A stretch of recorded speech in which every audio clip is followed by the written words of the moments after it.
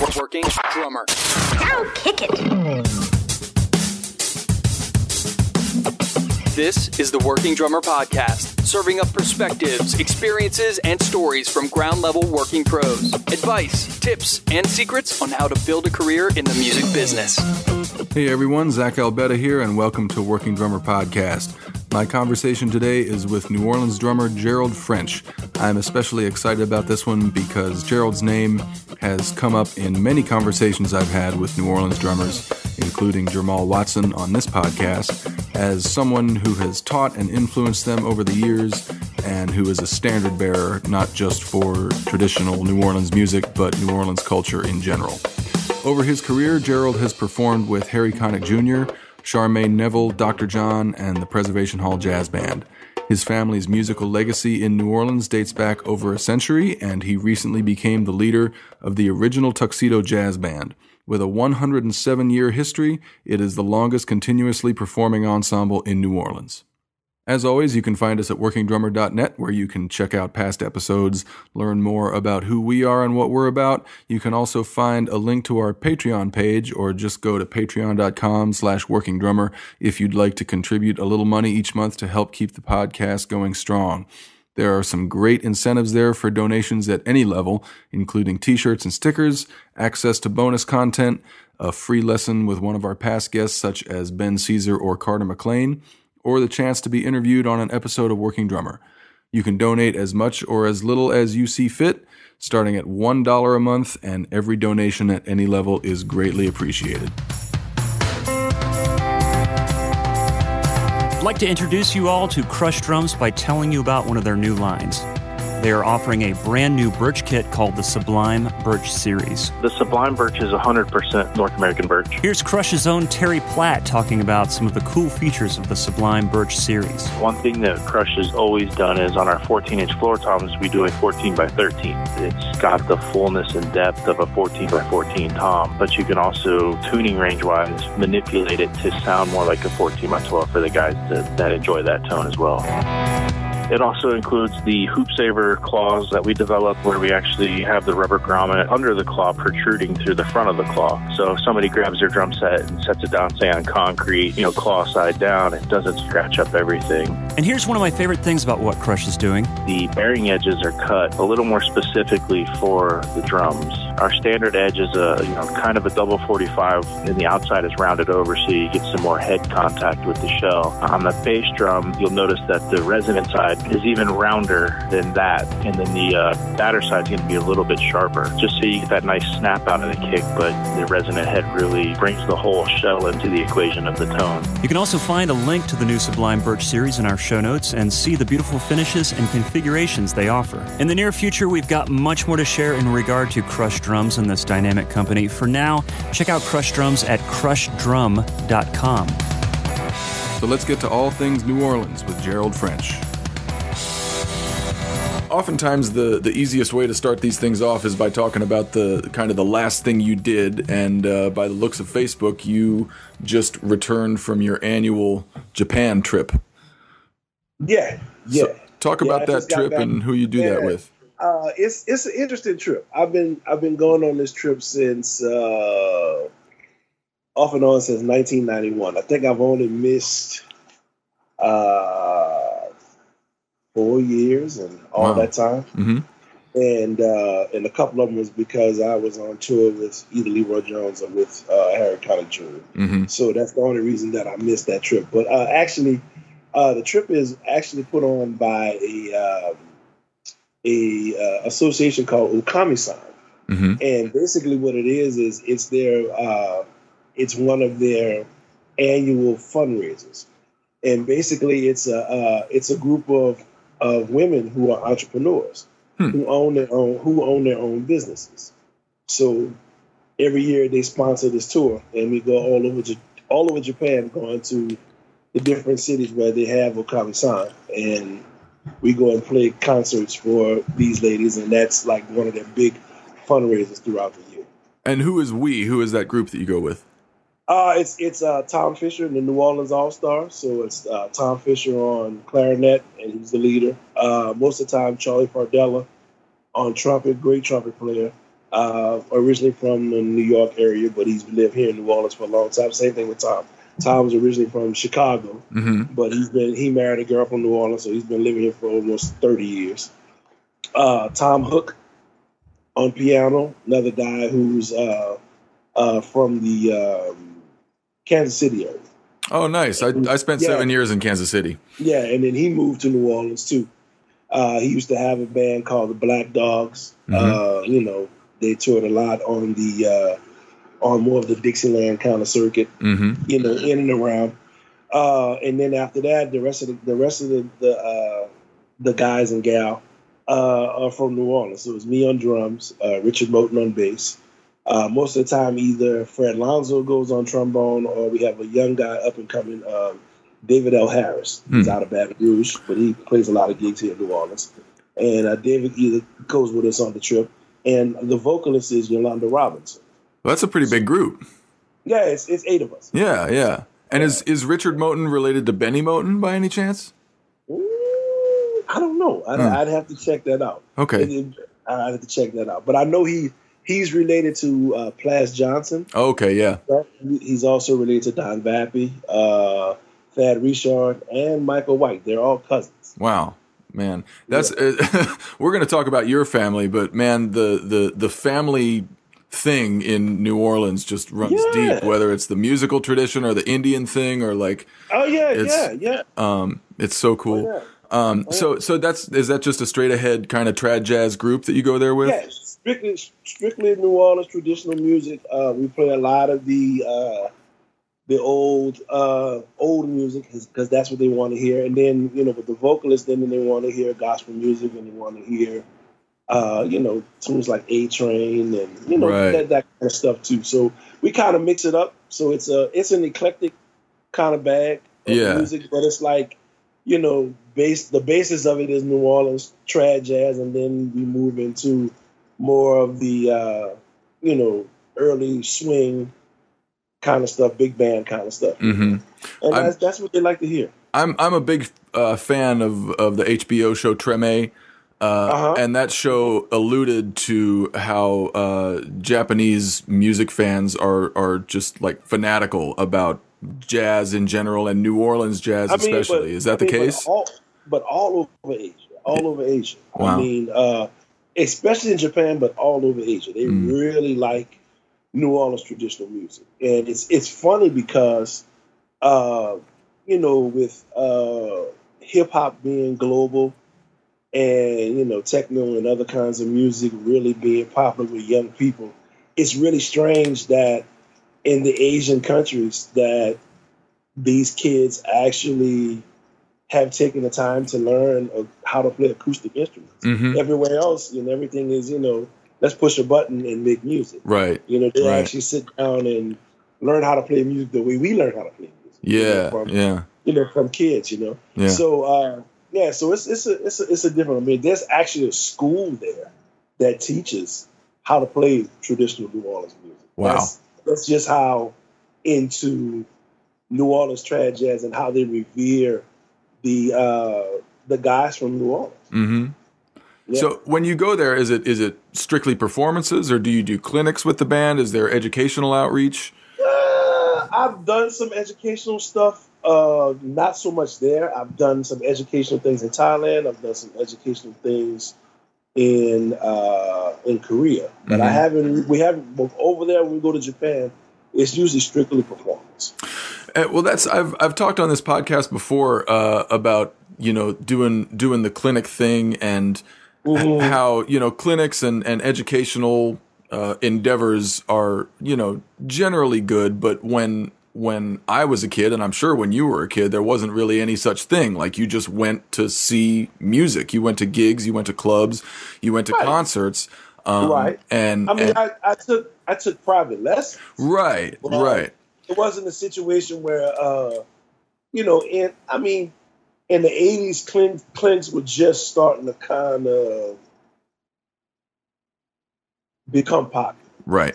Where, guys, now we have a local drum shop here in New Orleans. Actually, it's in Kenner, out by the airport, Ray Francis Drum Center, and they sponsor now they'll have maybe 1 or 2 clinics a year, so they'll bring in like really big name guys come and do clinics, and it's cool, Yeah. But but the drum community here in New Orleans is so deep. I mean, it's nice to see the national cats, Right. but we got cats locally that play just as much as them, if not more. Right. So so it's like it's cool, but and at the same time, it's like, yeah, we got our own thing. Yeah.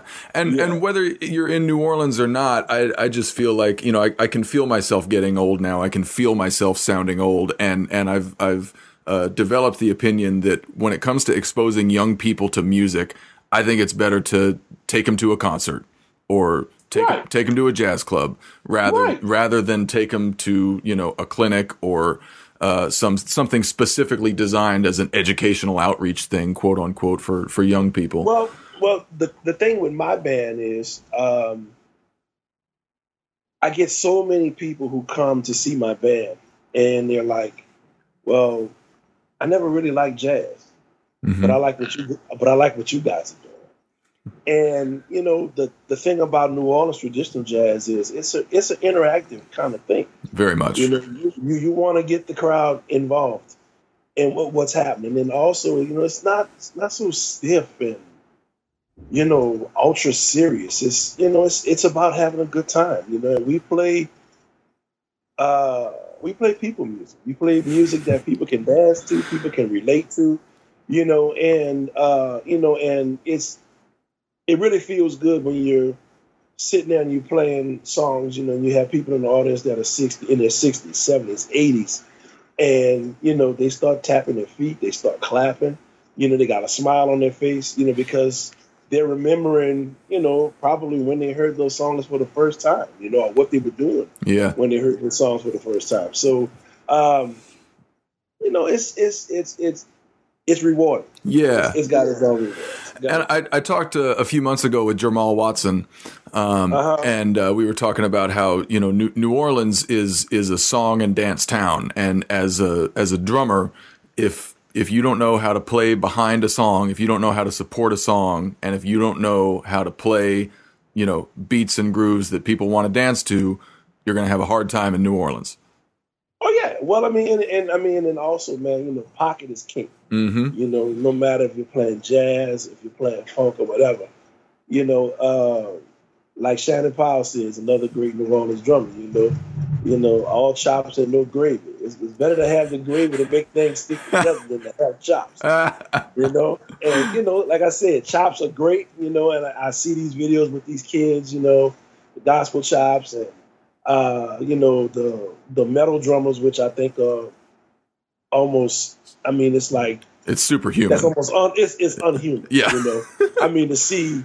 The speed and the dexterity that these cats have. It's incredible. Yeah. But in New Orleans, that ain't gonna work. Yeah. It reminds me of another thing Michael Carvin always says. He says, "Don't be too hip, because too hips make an ass." Exactly. Or as my 8th grade teacher used to always say, never assume. Because when you assume, you make an ass out of you and me. There you go. I love it. Yeah. So speaking of your band, you mentioned your band. This is the original Tuxedo Jazz Band.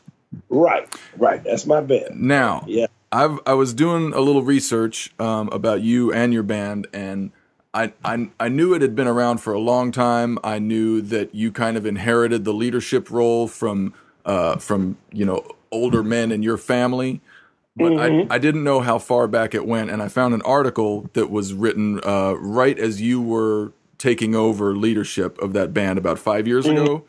Almost. Yeah, it was 6 years now. Yeah, 6 right. years now. Yeah. So it was an article in NOLA.com, and I'll just read the first 2 sentences because it blew me away. The 101-year-old saga of the original Tuxedo Jazz Band includes only 4 leaders. On Monday, a 5th takes over. That blew my mind. Yep. So you are the 5th leader of the original Tuxedo Jazz Band in 106 years. Yep. and I'm the third person in my family to have leadership. Man. So more than half of the leaders have all been Frenches. Wow. Okay, so talk about the origins of that band and how it's tied to your family. Well, the band was started as a band in 1910 by Oscar Papa Celestin. And he was a free man of color, and he lived in New Orleans. And so he started a band. But before it was the original Tuxedo Jazz Band, it was the original Tuxedo Orchestra, which predates that, which started in 1896. Wow. So what happened was, the reason that he started the band was because the orchestra was gaining such popularity. And then also at that time, it was the heyday of the brass band era in New Orleans. And at that time, brass bands were used for everything, not just second lines. Funerals, church processions, dances, weddings, divorces. Everything. So the reason that he started the band was because he also had an offshoot called the Young Tuxedo Brass Band, which Greg Stafford is the leader of. So all of these, basically the orchestra broke into two bands in order to accommodate what was going on at the time. And then they would have certain, like they would play for carnival balls or carnival organizations, they would put both bands back together, and it would be the Tuxedo Orchestra. But he kind of split the band in half. So the younger guys were the brass band, the older guys were the stage band. And the brass band lives on as well, yes? Yeah. Brass band's still going too. That's amazing. Yeah. That is amazing. Okay, and so talk about your family members and your it was your uncle and your grandfather that were leaders. Right. Well, my grandfather took over the band in 1955. Okay. But he was a member of the band for, I think, about 20 years prior to that. So, through the late 40s, probably is when, or early 40s is when mid 40s, where he actually kind of joined the band. And he was actually in the band with Papa Celestin. And when Papa Celestin got sick, trombone player took over for a while, and that was Mr.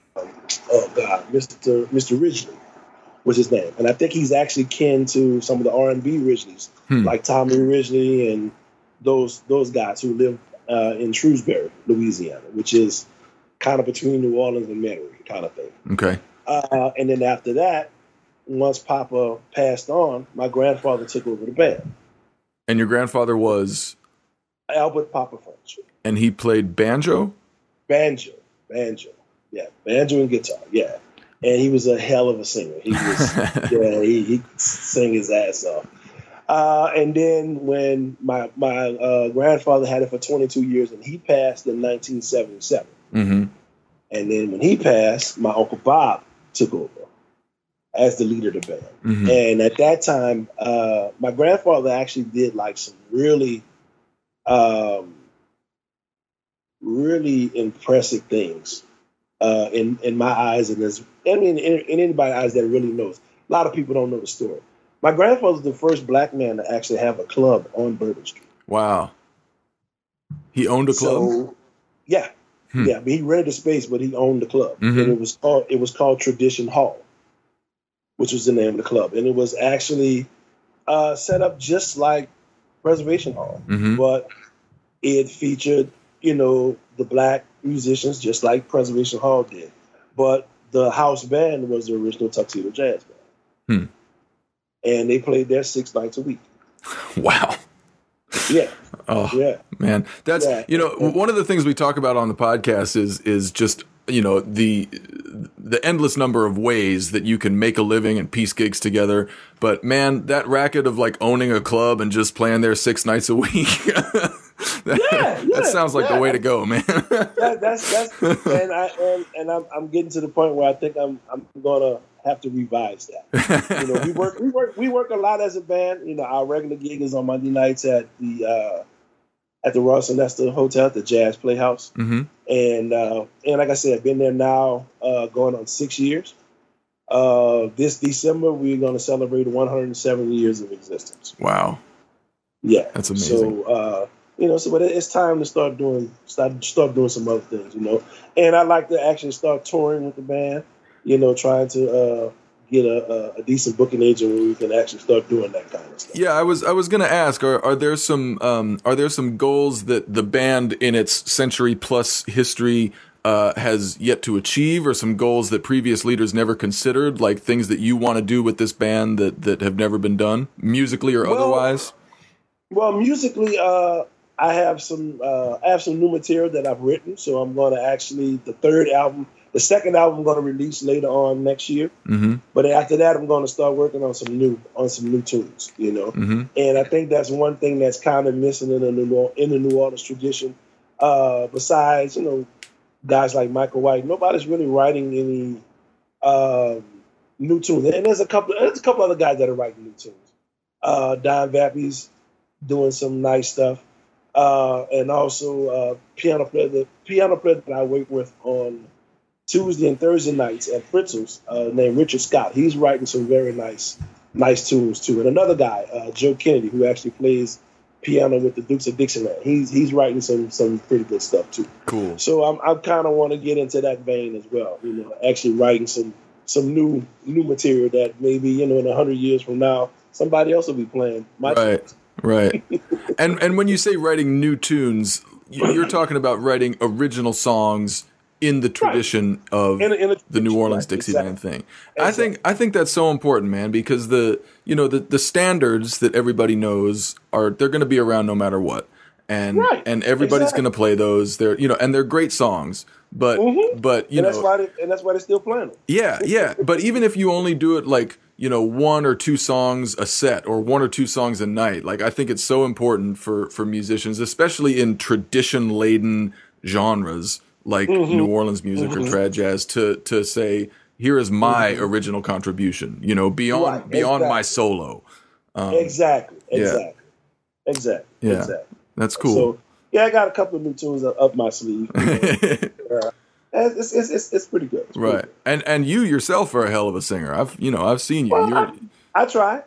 Yeah. I get it from my dad and I get it from my grandfather. Mm-hmm. You know, and my dad is the man. Nobody sings like my dad. Mm-hmm. You know, he's the New Orleans equivalent of a Joe Williams or a Lou Rawls. Mm. You know, my dad is he's smooth as silk. You know, he's 74, about to be 75. Yeah, still in great shape. Still plays bass great. Still and still sounds good vocally. You know, really sounds. Yeah.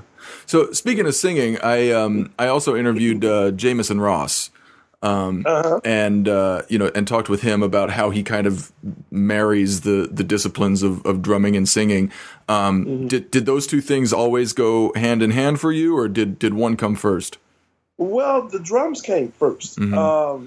I've always run from singing. I can remember being in groups and bands in high school where they knew I could sing and they wanted me to sing, and I would just lose it. I just couldn't stand up there and sing, you know, without being behind the drums. Uh-huh. You know, and now I don't have that fear anymore. But when I was a kid, oh man, I was terrified to be out front. Yeah. And to be singing like that. Now I don't have a problem with it. Yeah. I'm good. Yeah.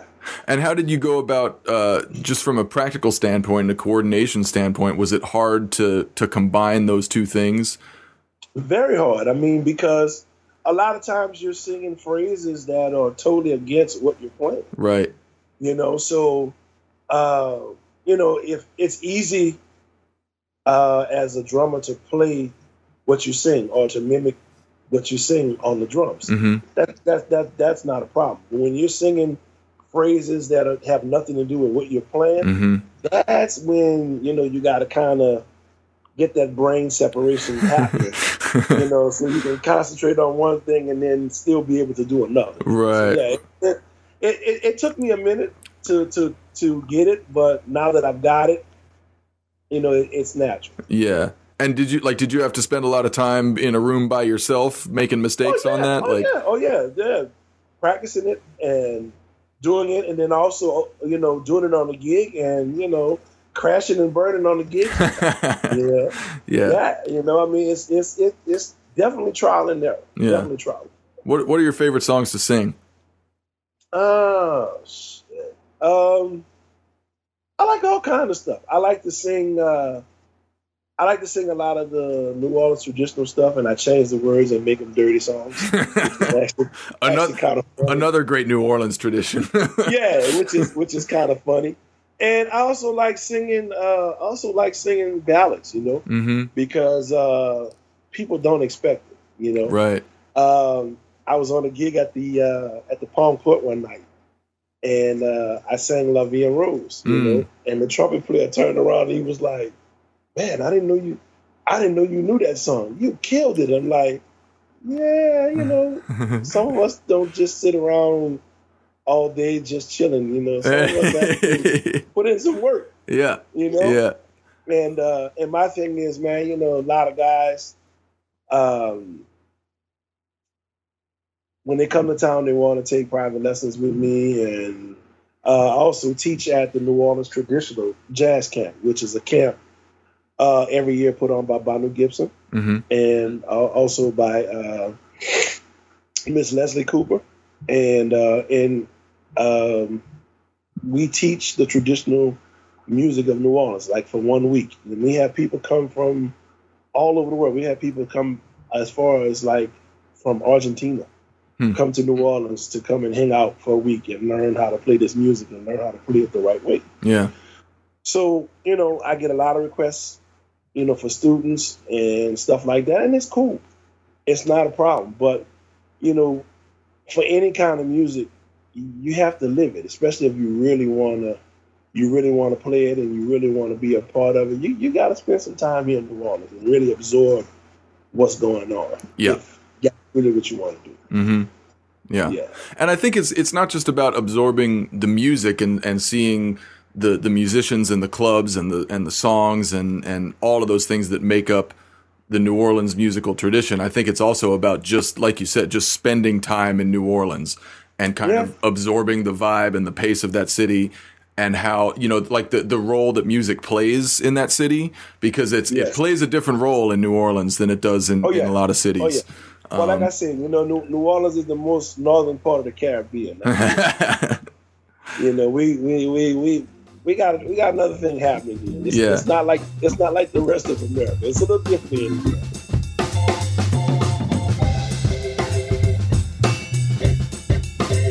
I want to talk about some of the other gigs that keep you busy, and the first two names that kind of popped up as your regular things were Charmaine Neville and the Dixie Cups.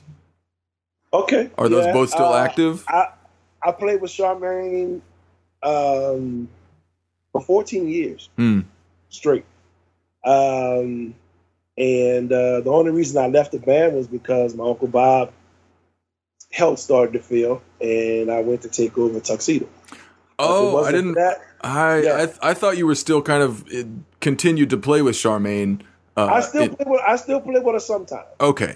Not as often as I would like, but I still do some gigs with her sometimes, and even travel with her sometimes. Yeah. But not as much as I would like to. So the schedule of the Tuxedo Jazz Band, when you took over leadership of that, kind of clashed with Charmaine's thing. Yeah, when you become the boss and you're responsible for 7 other people, it kind of changes things. Yeah. Well, talk about that for a second. I mean, had you led a band before you took over the Tuxedo Jazz Band? Well, I've had other bands that I've been involved in and I've led, but not to this degree. Mm-hmm. I'm the boss. It's like, you're in charge of payroll, you're in charge of taxes, you're in charge of logistics. You know what I'm saying? When it's time for gigs, scheduling, advance, all that. Exactly. Also, booking plane tickets, making sure people are at the airport on time. Mm-hmm. If it's a situation where we can drive, making sure, you can get the van, you can get whatever, and, get to the gig. So, it's a totally different animal. Yeah. This venture compared to, I have another band, which is like, I like to describe it as the Meters on Acid. What is that band? It's called Abstract. Man. And we, it's 4 pieces: guitar, bass, drums, keyboard, and we play a lot of funky New Orleans kind of stuff.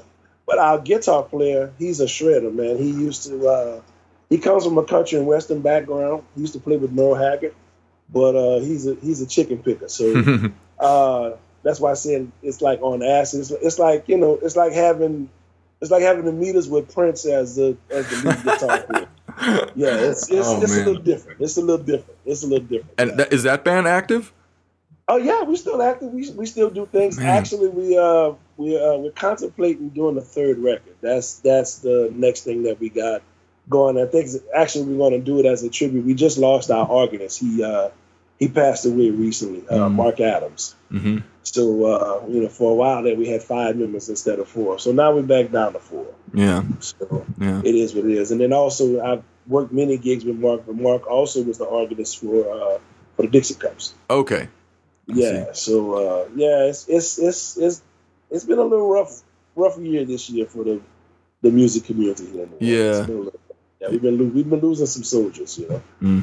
Yeah. It happens in every town, man. And of course. I talked to a New York drummer named Gintis Janisonis recently, and they recently lost a bassist that was near and dear to the community. Not a famous guy, but just played all over, on the scene constantly. And that's what cats don't understand, man. And it's also something that I try to impress upon my students that I play music because I love music. Mm-hmm. I'm not trying to get rich, not trying to be famous. I just do what I do and I enjoy what I do. Mm-hmm. And I make a decent living at what I do. I'm cool with it. Yeah. But it's a lot of guys come into this, thinking that, they're going to be the next Tony Williams or they're going to be the next Dennis Chambers or whatever. And it's like, it ain't even about that. Right. No. Yeah. And it's and for me, it's keeping history going, mm-hmm. And being a soldier, and just keeping things in line, and making sure that things, as far as New Orleans concerns, is still on the map and it's still ever present. And you're still letting people know that hey, the music in New Orleans is not dead. It's still alive. It's still changing, And it's about having soldiers with you too. Like I think the biggest part for me of enjoying a career in music is the people that I play with. Exactly. It's not just the music itself. I lived in LA for 5 years and I made a few really good friends there. I formed a few deep musical relationships. But since coming to Atlanta, I feel so much more of a sense of community in the music scene and feeling like I found a tribe to be a part of, Okay, and it's led to me having more fun playing music here than I ever have. Okay. And I think it's got to be the same thing in New Orleans. Like you have a community. We got a community, man. It's like I said, and we're just trying to make sure that this thing it keeps going, and no matter, there are a lot of diehards, and the beautiful thing is, like I said, the people from other countries who really love this music, and really love the people from New Orleans. Yeah. Man, we get treated so well, when we're overseas and when we're touring, and it means a lot. It really means a lot that people really appreciate what you do, and it's fulfilling in itself. It really is, mm-hmm. But a lot of times, like I said, guys come into playing music and they're thinking about being stars, and it's not about that. Right.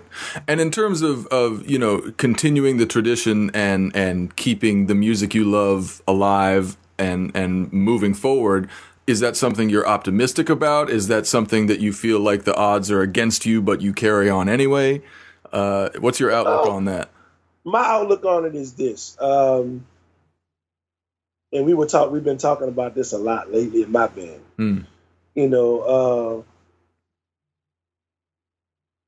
At one time when I would go to gigs, I would always be the youngest person on the bandstand. Mm-hmm. Now, I'm kind of in the middle. Yeah. And my thing is, there's something that needs to happen here in New Orleans. What I mean by that is that no disrespect to anybody and the programs that they have established now, but we need to establish another music program that teaches the traditional music of New Orleans, because it's not that it's getting lost, it's just that it's getting diluted. Mm-hmm. And what I mean by that is there's certain musical traditions, there's certain musical things that need to be impressed upon the young kids who want to play this music and, idolize the musicians that do play this music. But we need to work hand in hand with those kids to make sure that when we're gone, that this thing is still happening. Mm-hmm. You know what I'm saying? And like I said, no disrespect to any of the programs that are in place, but they don't teach traditional New Orleans music. Mm-hmm. That's the reason why I'm on the faculty of the traditional New Orleans Jazz Camp, because that's all we play is traditional New Orleans music. Right. And I think that and like I said, and no disrespect to Coltrane or Miles or, any of the other stuff that people are playing in other jazz programs. Mm-hmm. But, in New Orleans, we need to teach our music. We need to teach our culture. We need to teach, even if it's if we could open up a vocational school where we teach, how to cook New Orleans food, how to play New Orleans music, Man, I would sign up for that in a New York minute. I'd be there. Yeah, New Orleans second line, Mm-hmm. The real history of the Mardi Gras Indians, these are things that, need to be passed down. Right. Yeah. And it sounds like, correct me if I'm wrong, but like you don't want to discourage anyone from learning other types of music but when it comes to New Orleans music, if you're going to play New Orleans music, play it right. Exactly. Yeah. Exactly. That's all I'm saying. And my thing is, a lot of my counterparts, went to NOCA, they went to UNO, they went to Loyola, they went to, the schools here in New Orleans. I had that at home. I didn't need to do that. Right. My grandfather, I lived in the house 2720 and 2722 Robert Street. Mm-hmm. And right off of Claiborne Avenue. And my grandmother and my grandfather lived downstairs. I lived upstairs with my mother and father. So, needless to say, I spent a lot of time because my dad was, my dad's a bass player, gigging musician. My mom was a nurse, So, during the day, I would spend time with my dad. At night, either I was with my mom or I was downstairs with my grandparents, mm-hmm. or with my mother's parents in another part of New Orleans. So, I got the traditional music, being around my grandfather, watching him practice and play. Also my grandfather was an entrepreneur. Besides owning the club, he also owned houses. He was an excellent house painter. And that's the other thing that a lot of the older musicians did. They didn't just play music at night. They also had day jobs too. Right. Like the Humphrey brothers, they sold insurance during the day. And then played music at night. Yeah. You know what I'm saying? So, like Tootie Montana. Tootie Montana was a mason, He could lay bricks, and do tile work and, all this stuff. So, a lot of these cats had vocational skills as well as, the music or the Indian or the second line stuff that you would see them doing, at nighttime. Right. They had other stuff that they did during the daytime. Do you feel like that's coming back around? Do you feel like more musicians in today's economy are have some kind of vocation that they do in addition to music? Well, my thing is, if you're not married and you don't have two streams of income, you got to do something. You got to do something. Yep. For me, I'm single again, so. Yeah. So it's like, if you're going to have a family, then you got to do something else. For me, it's always been teaching. Right. I was assistant band director at St. Mary's Academy, which is a local all-girls Catholic high school here. So I would teach music during the day. I play gigs at night. And that's the way I supported me and my wife, me and my family. So, so I mean, if you're going to have a family, if you're going to, or you're just a person who likes really nice stuff, you need more than one stream of income. If you're a person who really likes stuff. Yeah, you really like nice stuff. That's great. Stuff. Nice stuff. Yeah. So I mean, it is what it is, Yeah. But but I mean, I don't see too many. I mean, and there's a lot of guys that do have other jobs besides playing music. Besides being a teacher or whatever. There's a couple of musicians I know that worked in the post office. Yep. Worked post office during the day to play music at night. So I mean, it goes hand in hand. Sometimes you have to do both. Yeah, and when I was younger, I used to kind of look down on guys like that because my goal has always been to be a full-time musician. Right. I have been that, I think, for most of my adult life. But the older I get and the more I kind of get to know other musicians and what adult life is really like, I realize that whether a guy is full-time or part-time or whatever has nothing to do with anything really, whether about their character, about their ability as musicians. Some guys, that's the best choice for them, whether it's financially or psychologically. Some people just don't want to deal with the psychological burden of being a full-time musician, and they're like, I just want to play, I want to enjoy it and not worry about money. And the older I get, the more I understand that. Exactly. Well, I mean, New Orleans is one of the few places where you can make a decent living, being a musician and not have to stress so much about money because the cost of living is not that bad. It's getting worse, but it's still, compared to the rest of the country, if you make, $35,000-$40,000 a year, I mean, you can live like a king in New Orleans. Especially if you live a little bit outside of New Orleans, where your money goes a lot further. 10-15 minute drive away from New Orleans, it's a lot more economically feasible. Yeah.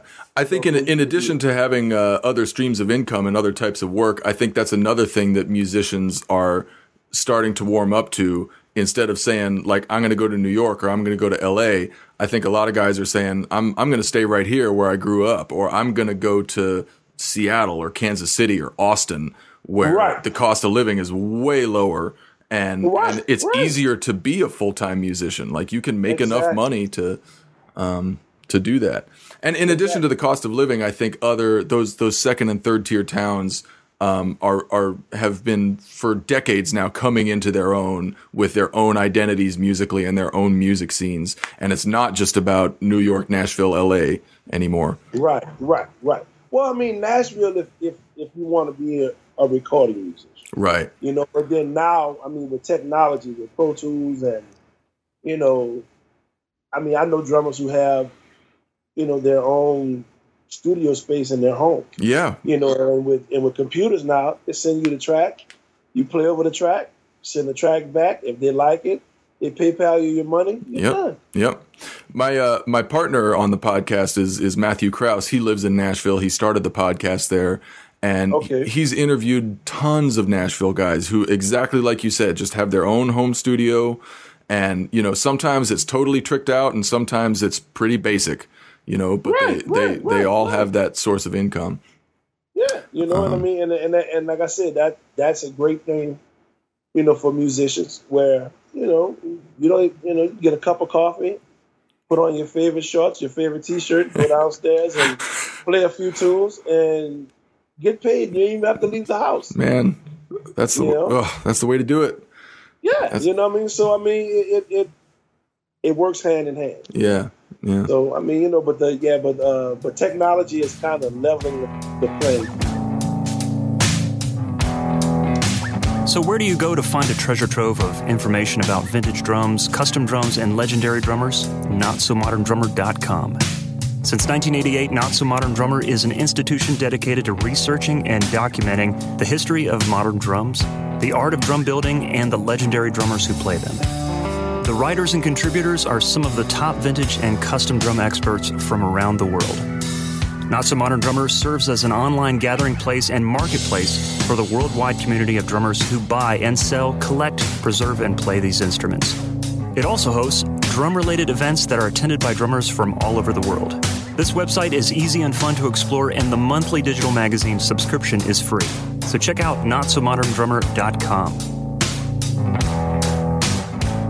I wanted to talk to you about Katrina because in last couple weeks, couple months, there's been Houston, there's been Florida, there's been Puerto Rico. So these hurricanes are kind of on people's minds. Yeah, and we just missed one a couple of days ago. That's right. It hit Mobile, right, but didn't come to you. And all of a sudden it turned right. It's like, okay. So I have yet to talk to a New Orleans musician about their experience before and during and after Katrina. So take us through that time. Well, my story is a lot different than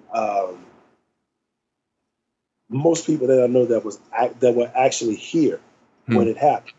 I was on tour. I was in Japan. Wow. So, my thing was making sure that my wife and my daughter got out of here. Mm-hmm. And we from New Orleans. I mean, storm is a storm is a storm is a storm.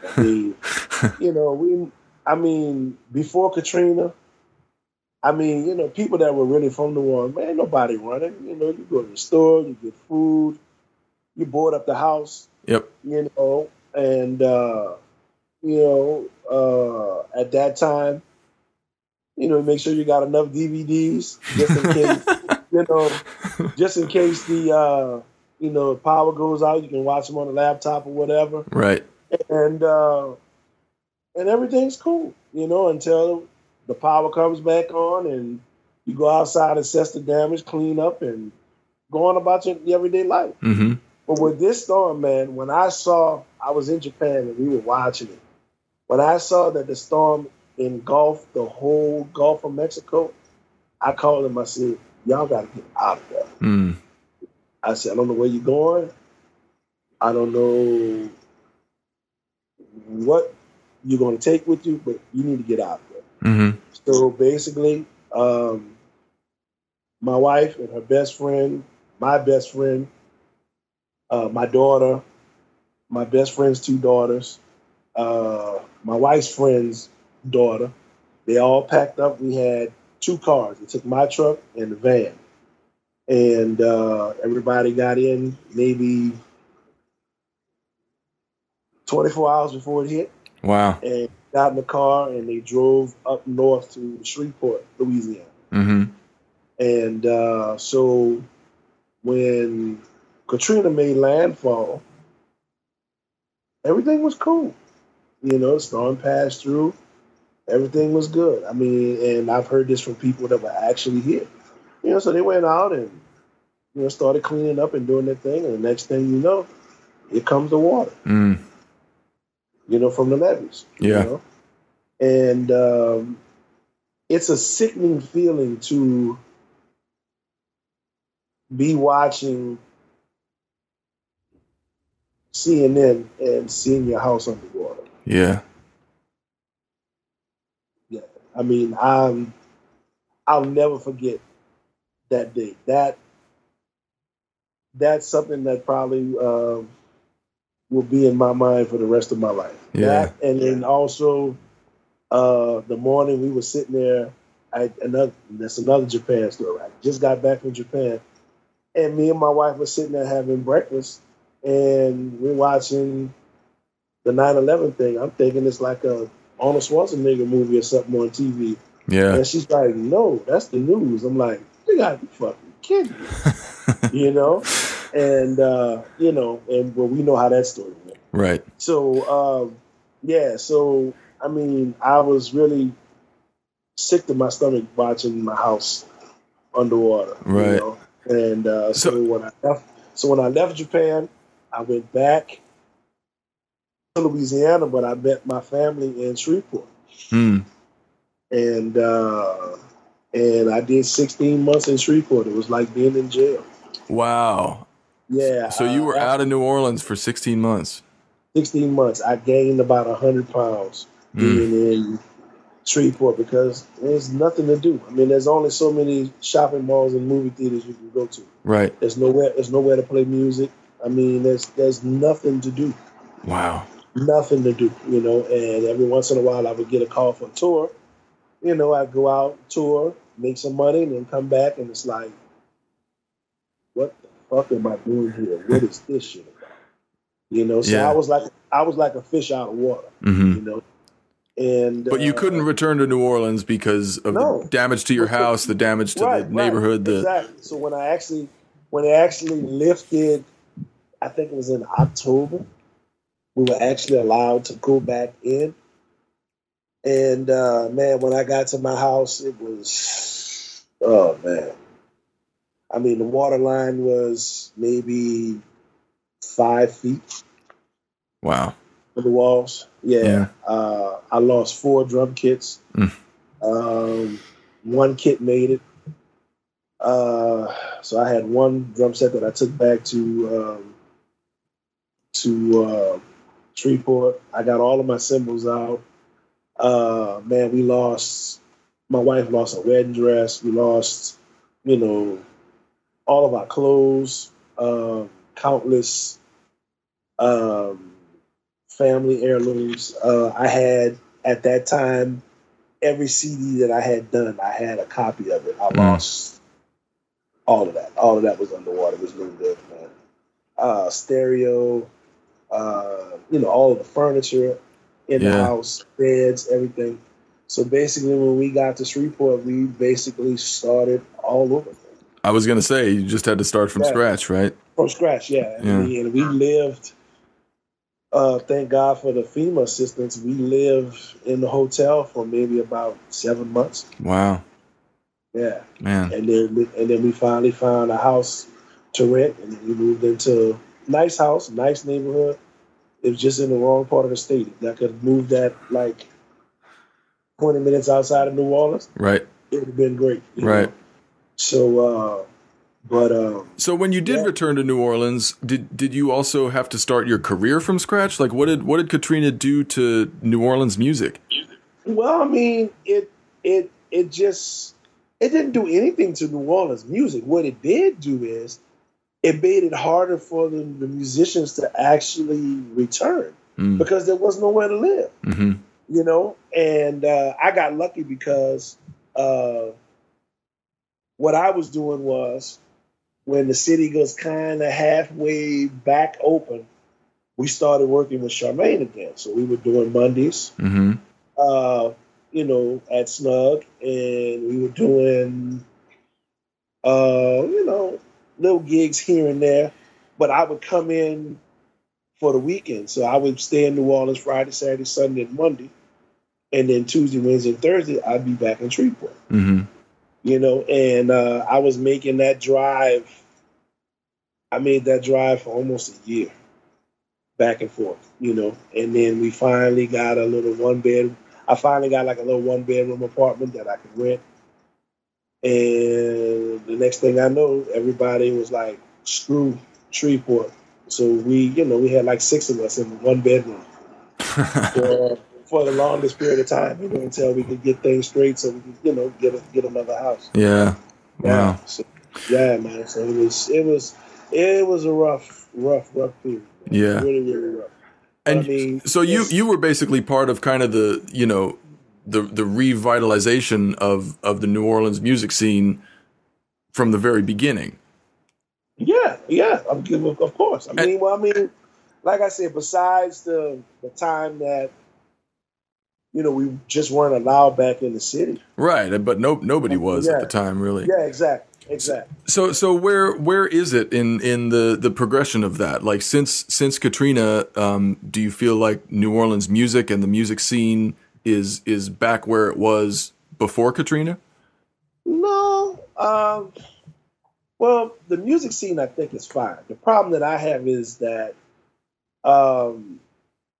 the culture is a little different because you have a lot of people who left and relocated and they never came back. Mm-hmm. So, that part of New Orleans is kind of missing. Mm-hmm. There's some cultural elements that are kind of missing. But there's some people here that are still keeping the traditions going mm-hmm. and that kind of stuff. But you have a lot of people who have moved in that are not from New Orleans. Right. And they like it when they first get here. And then all of a sudden it's like they want to change it, There's a situation with one of the clubs that I play at on Sunday. Every other Sunday I play with my dad. And it's my trio, Gerald French Trio. Mm-hmm. But it's my dad on bass and Mike Limber, who plays with George Porter Jr. and the Running Partners, keyboard player. He plays with us. And this guy, his name is Sidney Torres. He moved here, I think from Texas or whatever. But he was here during the cleanup effort after Katrina. He made a lot of money, cleaning up and stuff. Mm-hmm. But he bought this big house next to this bar that's been there for almost 100 years. And then now, he doesn't want them to play music. The music has to stop at a certain time because, he calls the police and all this other kind of stuff. Yeah. So you got people that have moved here, they like New Orleans, but then they don't like the culture of New Orleans. Right. And I got an issue with that. Yeah. Yeah. My thing is, if I invite you to my house, this is my house. It's my house. Mm-hmm. This is what I like. This is what I wanted. Right. You can't come to my house and make it your house. You know what I'm saying? Yeah. And if I come and visit you in Atlanta, I can't make your house what I have here in New Orleans. Mm-hmm. So that's the problem that I have with some people that have moved. And there's some that moved here and they've taken to New Orleans culture like a fish does the water. Mm-hmm. They're great. But then there are others, like I said, they fall in love with New Orleans and everything is cool. And then the next thing you know, they're trying to change it into what they want it to be. And it's like, nah, why would you buy a house next to a club if you don't want to hear music? Right. Why would you buy a house in the French Quarter if you don't want to hear music? Yeah. Yeah. That makes no sense to me. Yeah. It's like it's like if you bought a house next to a restaurant and you didn't want to smell food. Right, exactly. or it's like, you don't like nature, but you bought a house on the edge of the Grand Canyon. But you don't want to see rocks, you don't want to see birds, you don't want to. Right. Really? This stuff is here. It's been here forever. Exactly. Yeah. And that's my point. That's my point. This is a part of, New Orleans next year will be celebrating 300 years of existence. Wow. The city itself, 300 years. And you moved here in 2005, 2006. Right. And you want to change something that's been in effect for over 200 years? Mm-hmm. I don't think so. Yeah. Yeah. Well, that's part of the American ideal. Like, we're getting philosophical now, but, part of the American identity is like coming to a place and making it your own. Like that's what the colonies did. That's what people did when they moved out west. Right. But the thing they forget is that New Orleans, like Savannah and like my hometown, Santa Fe, predates the United States. Exactly. Exactly. And there's stuff there that lives on that has been there since before we were a country. Exactly. And it's going to continue to live on. Yes. Amen. I like that. Yes. Speaking of traditions living on, you mentioned the Mardi Gras Indians. And you are part of is it the Wild Magnolias? I used to be a part of the Wild Magnolias. Right now, I'm just kind of, I'm in limbo. Tuxedo has me so busy, I don't have time to costume anymore because I'm so busy booking gigs. And then also, I've been traveling with another band. It's the Players, Ella and Louie Tribute Band. And this band, we did an album a couple of years now ago. And it was a tribute album to Ella Fitzgerald and Louis Armstrong. Mm-hmm. And we got a Grammy consideration last year. Oh, nice. For the record. Congratulations, so man. So out of, I think it was 2,500 CDs that were submitted for the Grammy in the jazz category, we made the final 10. Oh, wow. That's awesome. That's awesome. Yeah. So being too busy with music to mask with the Indians is a good problem to have.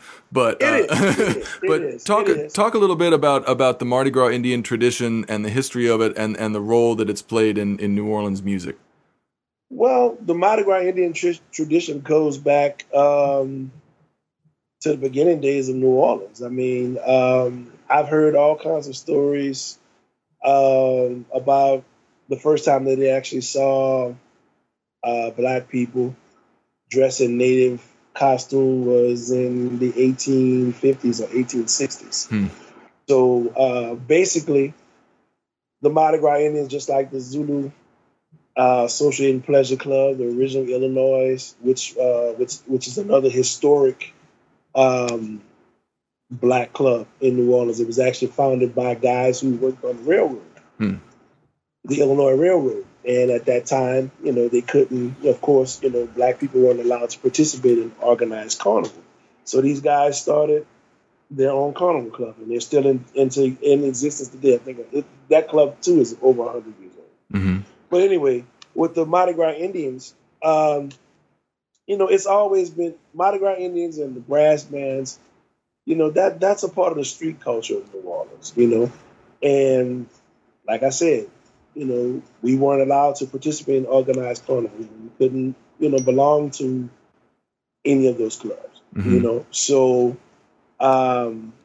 So basically, Black men started dressing in Native American costume to pay homage to the Native Americans who helped the Africans escape slavery. And they still do that today, So, back then they would use, chicken feathers or turkey feathers or whatever they could use, ribbon and whatever to make costumes. But now it's a lot more elaborate. Yes. Guys are using, Swarovski crystals. Yep. They're using real rhinestones. They're using real jewels and stuff. And, it's a process that basically takes 9 months to a year to make a new costume every year. Mm-hmm. So very expensive, very intricate, but it's one of the things that we have here in New Orleans that you won't find anywhere else. Yeah. Yeah. What are there are specific songs and musical forms that come with the Indian thing. Talk about that a little bit and how it kind of infiltrated into the rest of New Orleans music. Well, with the Mardi Gras Indian music, it's really all based upon call and response. Mm-hmm. So you have the chief, he'll give the call, and then everybody else has a response. Mm-hmm. So that's basically where it comes from. And then also with the Indians, later on it got to the point where it was more melodic, but initially it was just like a rhythm band, so you would have tambourines, cowbells, bottles, and then like in the 1970s, my chief Bo Dallas, he introduced the bass drum. So, and a lot of the bass drummers would play the bambula rhythm, which is what? Drum, which is.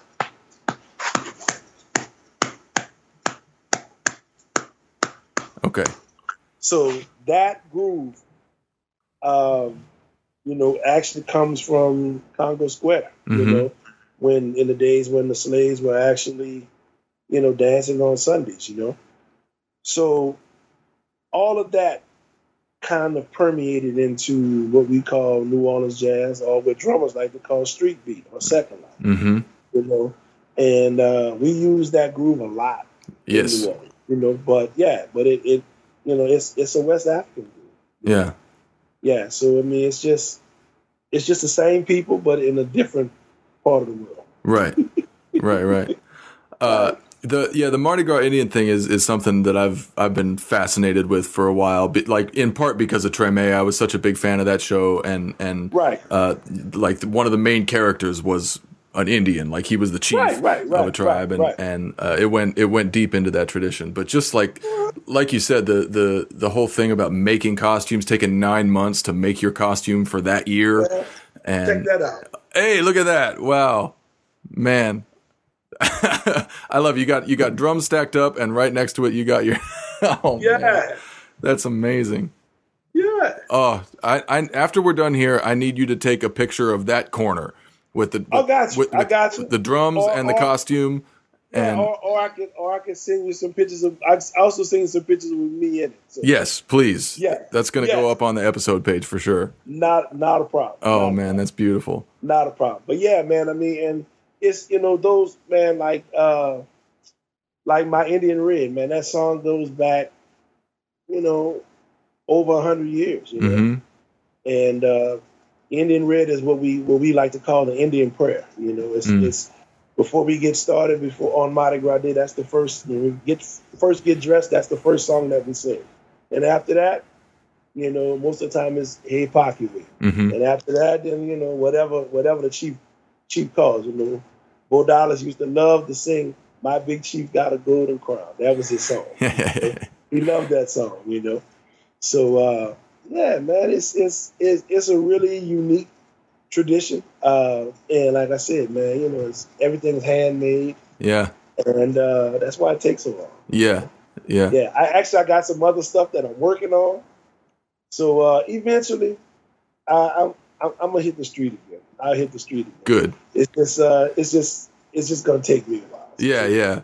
No, it seems like something you need to do, because like just looking at you, like you get a little smile, a little glint in your eye when you start talking about going back out there, and I'm telling you, man, when you put that suit on, you transform, man. It's it's a different kind of feeling. It's a different kind of feeling. Yeah, looking pretty. Yeah. Exactly. Well, cool, man. We're going to be looking for you out there on the street, and yeah. And if anybody listening is in New Orleans, just go find Gerald. He's going to be somewhere. He's going to be somewhere. Man, it was great talking to you. Thank you for doing this. Oh man, anytime, man. When Jamal called me, he was like, "Man, you got to do this." I'm like, "No problem, I'll do it." Not a problem. Cool. Yeah, man. I've done interviews, foreign countries, people, all over the world. So I'm used to it. I'm getting more and more comfortable, talking, and people surprisingly are so interested in New Orleans music and New Orleans culture. It really, really, really, it's gratifying. Yeah. Yeah. It really is. From the drum perspective, this is obviously a drum podcast, and the more people I talk to and the more music I listen to, the more I see how so much of modern drumming can be traced back to New Orleans. Yeah, well, I mean, but you got to understand, man. One of the most recorded drummers in the world was Earl Palmer. Yeah. You know, from New Orleans. Mm-hmm. You know? And man, I got so many idols, you know, drummers, you know, from here. Earl Palmer, you know, Herman Ernest, Freddie Staley, you know, Shannon Powell, Yeah. Curlin Riley, trying to think of some other guys. Also, you know, Paul and Louis Barber, Mm-hmm. you know, Saeed Frazier, Smokey Johnson and Smokey Johnson, Yeah, exactly. yeah. You know, my Uncle Bob, you know, Ernie Elliott, who's still, you know, still active, you know. yeah. And Well, that's you know, that's what I mean about that. Like, there's so many guys that are in New Orleans or that came from New Orleans, and you know, like Idris Muhammad, yeah, you know? yeah. And that whole tradition was like in the water and in the soil. And when a guy like Earl Palmer kind of transcends New Orleans and gets into mainstream culture, you know, a lot of people don't realize that that's where he came from. You know, he was the most recorded drummer ever, and you know, is not known per se for playing New Orleans music, but that was what he was raised on, and that made its way into American mainstream music. Yeah, but just like Earl said, you know, when he was a kid, he was a tap dancer. Yeah. And you know, that's where that rhythm, you know, became innate, you know. Mm-hmm. And that's the thing that guys don't understand. You know, with us in New Orleans, man, it's not something that we choose. It chooses us. Mm-hmm. You know, it's something that chooses us, you know. And man, I knew from a kid that this is what I would be doing. Yep. You know, and this is all I've ever wanted to do. You Mm-hmm. know, and I've always idolized the cats, you know, that I saw my grandfather play with, the cats that I saw my dad play with. You know? Mm-hmm.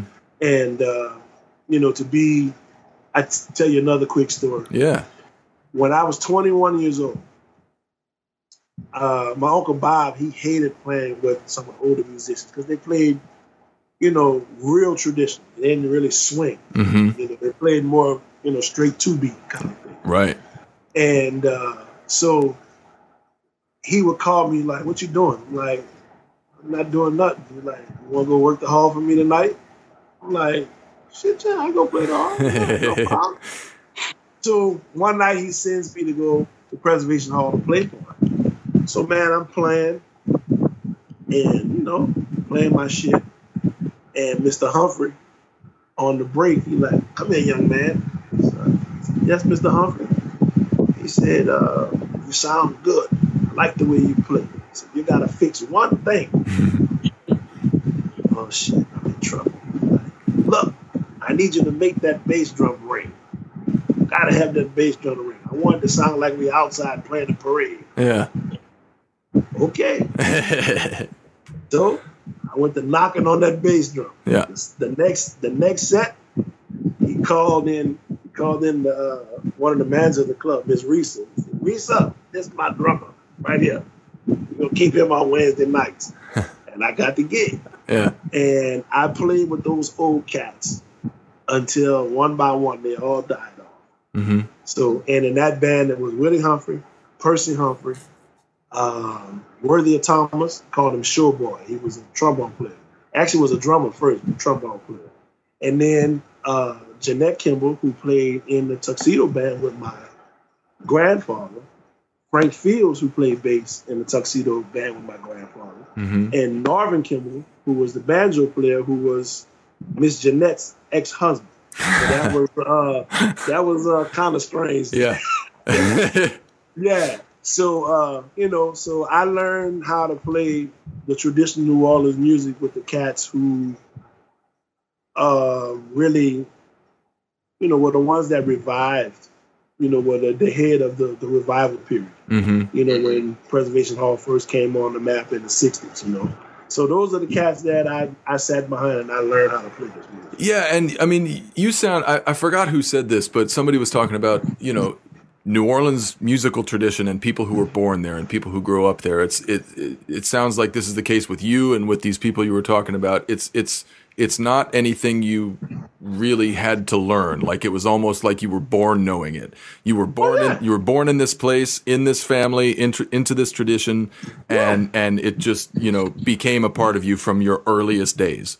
Yeah, I mean, and like I said, you know, I didn't choose it; it chose me. Yeah. You know, you know, and like I said, even in the way we talk here in New Orleans, you know, you can feel the rhythm, you can hear the rhythm. Mm-hmm. So I mean, it is what it is. Yeah. But New Orleans is a special place. I like to call it the new center of the universe. I love it. Yeah, man. So Well, when are you coming down? When are you coming down? Man, I don't know. I don't have any plans to be there. I was there a few months ago, just overnight on tour. And we didn't even play in New Orleans. We just stopped there overnight, basically. But yeah, I'm only like 5-6 hour drive away. So I'll be there. That's not bad. I'll be there soon. Cool. You and me and Jamal will hook it up. Yeah, that sounds good. Yeah, you come on over, man. I cook you something. Put something on them bones. Oh, I'm ready. I'm ready, man. Well, see, that's my other passion. I love to cook. Me too. Yeah, that's my thing. That's and man, I will come down there and you will teach me a thing or two. I'm ready. Oh yeah, I'm ready to be taught. I can show you a couple of tricks. Good. Show you a couple of tricks. Yeah, probably stuff you already got in your icebox. But I that's a New Orleans word, icebox, not refrigerator. Right. Yeah. Right. No, Yeah. like you did with your uncle and your grandfather. Like I just want to be in the room and watch you do your thing behind the stove. Exactly. There. Exactly. Man, look, when my grandfather had that club, I used to sit on the floor next to my uncle's floor top. And man, I would sit there and watch everything that he did, you know. And, you know, people today tell me, like, boy, if I close my eyes, I hear Bob. It's like, well, I mean, that's the source of everything. That's where I started. Right. Listen to my Uncle Bob. You know, he's the one. Him, Ernie Ellie, Smokey Johnson, you know, Hurlin, Shannon. I mean, these are the people that kind of molded me as far as, you know, my style. But primarily it's Bob. Yeah. You know, laid back, it's tasteful, it's swinging. Yep. That's my thing. Mm-hmm. And it's cool, man. You know, and another quick story before we get off. Yeah. I was on a gig with my dad. This is before I actually started playing. So, you know, I used to help my dad with his sound equipment. Uh-huh. So, man, we were playing a gig at the Marriott Hotel on Canal Street. I would never forget this gig. So my dad calls me. My dad had a little blue Toyota pickup truck. So he called me. He like, man, what you doing? I'm like, nothing. Well, I'm not doing nothing. What you need, Pop? He like, you got your drums? I'm like, yeah, I got my drums. Pack up all your drums and make sure you put a suit on. I need you to come and work the sound for me tonight. I'm like, okay, well, cool. So, man, I get dressed and everything, because at that time I was playing in church. Mm-hmm. So put my suit on, packed up all the drums, got everything together, and got to the gig, set up the drums. So I'm sitting out there with the sound equipment, getting everything straight, got everything straight. So when the band got ready to start, I come and sit behind the drummer. James Black was playing drums with my dad that night. Mm-hmm.